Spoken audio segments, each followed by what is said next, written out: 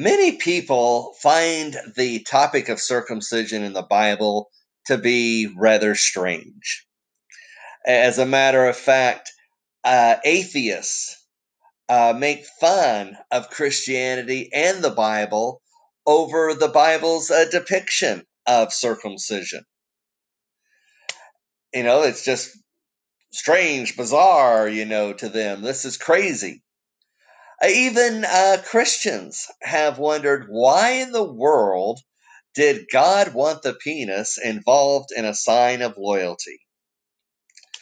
Well, what we need to understand is when Abraham was promised a child by God, he was old.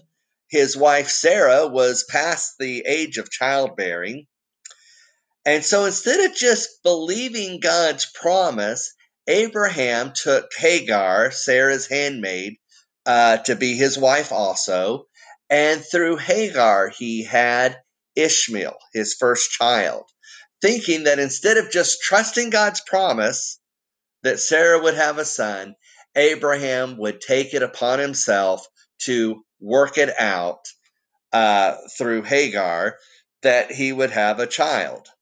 So therefore, what Abraham was trusting, or what we need to understand is the penis was the part of the body Abraham was trusting instead of God's promise.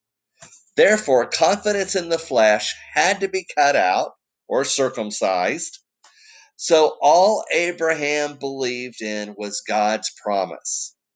In the New Testament, Jesus went to the cross and crucified all of our flesh so that we could live by faith in his promises and not in confidence in the flesh or confidence in self. Romans 8:3-4 reads, "For what the law could not do, in that it was weak through the flesh, God did by sending his own Son in the likeness of sinful flesh on account of sin. He condemned sin in the flesh, that the righteous requirement of the law might be fulfilled in us, who do not walk according to the flesh, but according to the Spirit." In Romans 6:3-7, we see that in baptism, we crucify all of our flesh with Christ. Like circumcision of old, baptism is a sign of casting away the confidence in the flesh and trusting God's promise to make us a new creation, God's own recreation. In Galatians 4:22-24, and I'm reading from the New Living Translation, it says, "The scriptures say that Abraham had two sons, one from his slave wife and one from his freeborn wife. The son of the slave wife was born in a human attempt to bring about the fulfillment of God's promise.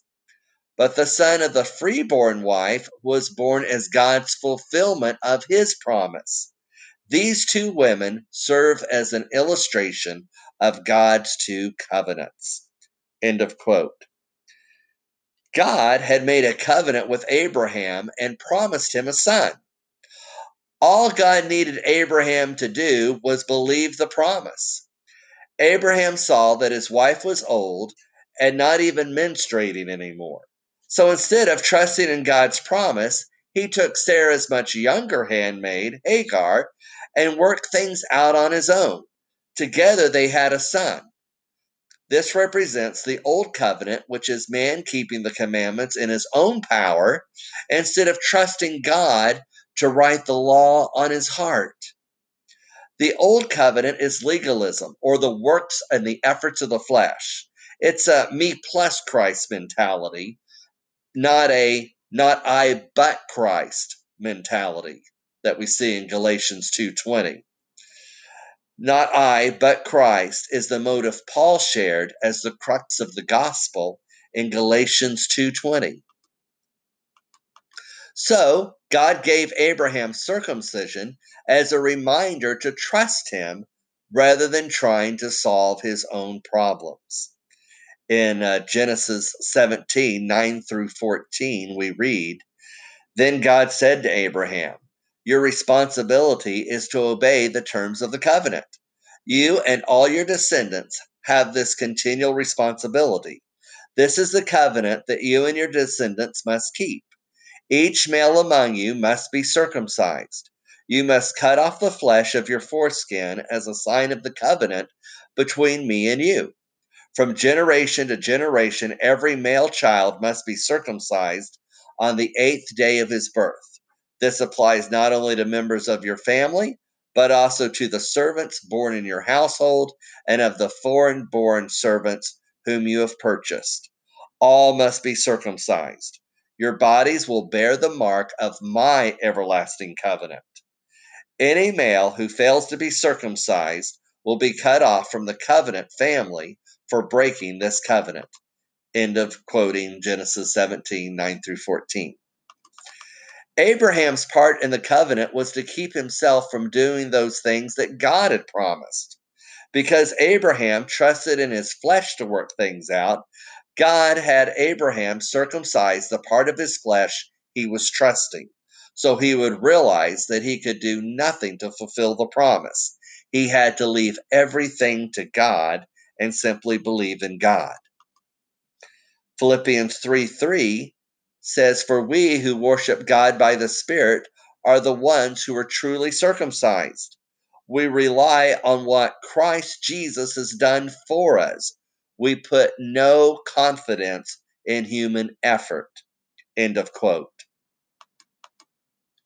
Desire of Ages, page 98, and I quote, "Like the birth of the child of Abraham and that of Mary was to teach a great spiritual truth, a truth that we are slow to learn and ready to forget.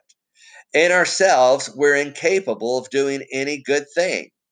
But that which we cannot do will be wrought by the power of God in every submissive and believing soul.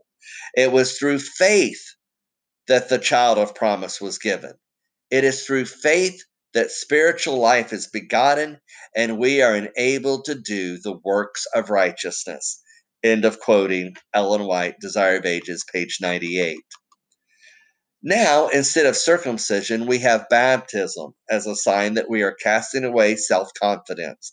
As we go under the water, symbolically dying to self, we rise up to a new life, not trusting in self, but trusting in Jesus.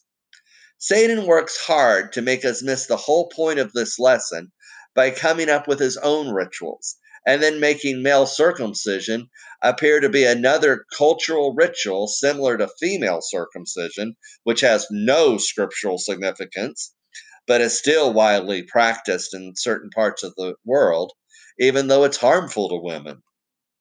It is worth noting that there is evidence to suggest that certain male health issues are less prevalent in communities where circumcision is widely practiced, and circumcision also appears to have health benefits for wives.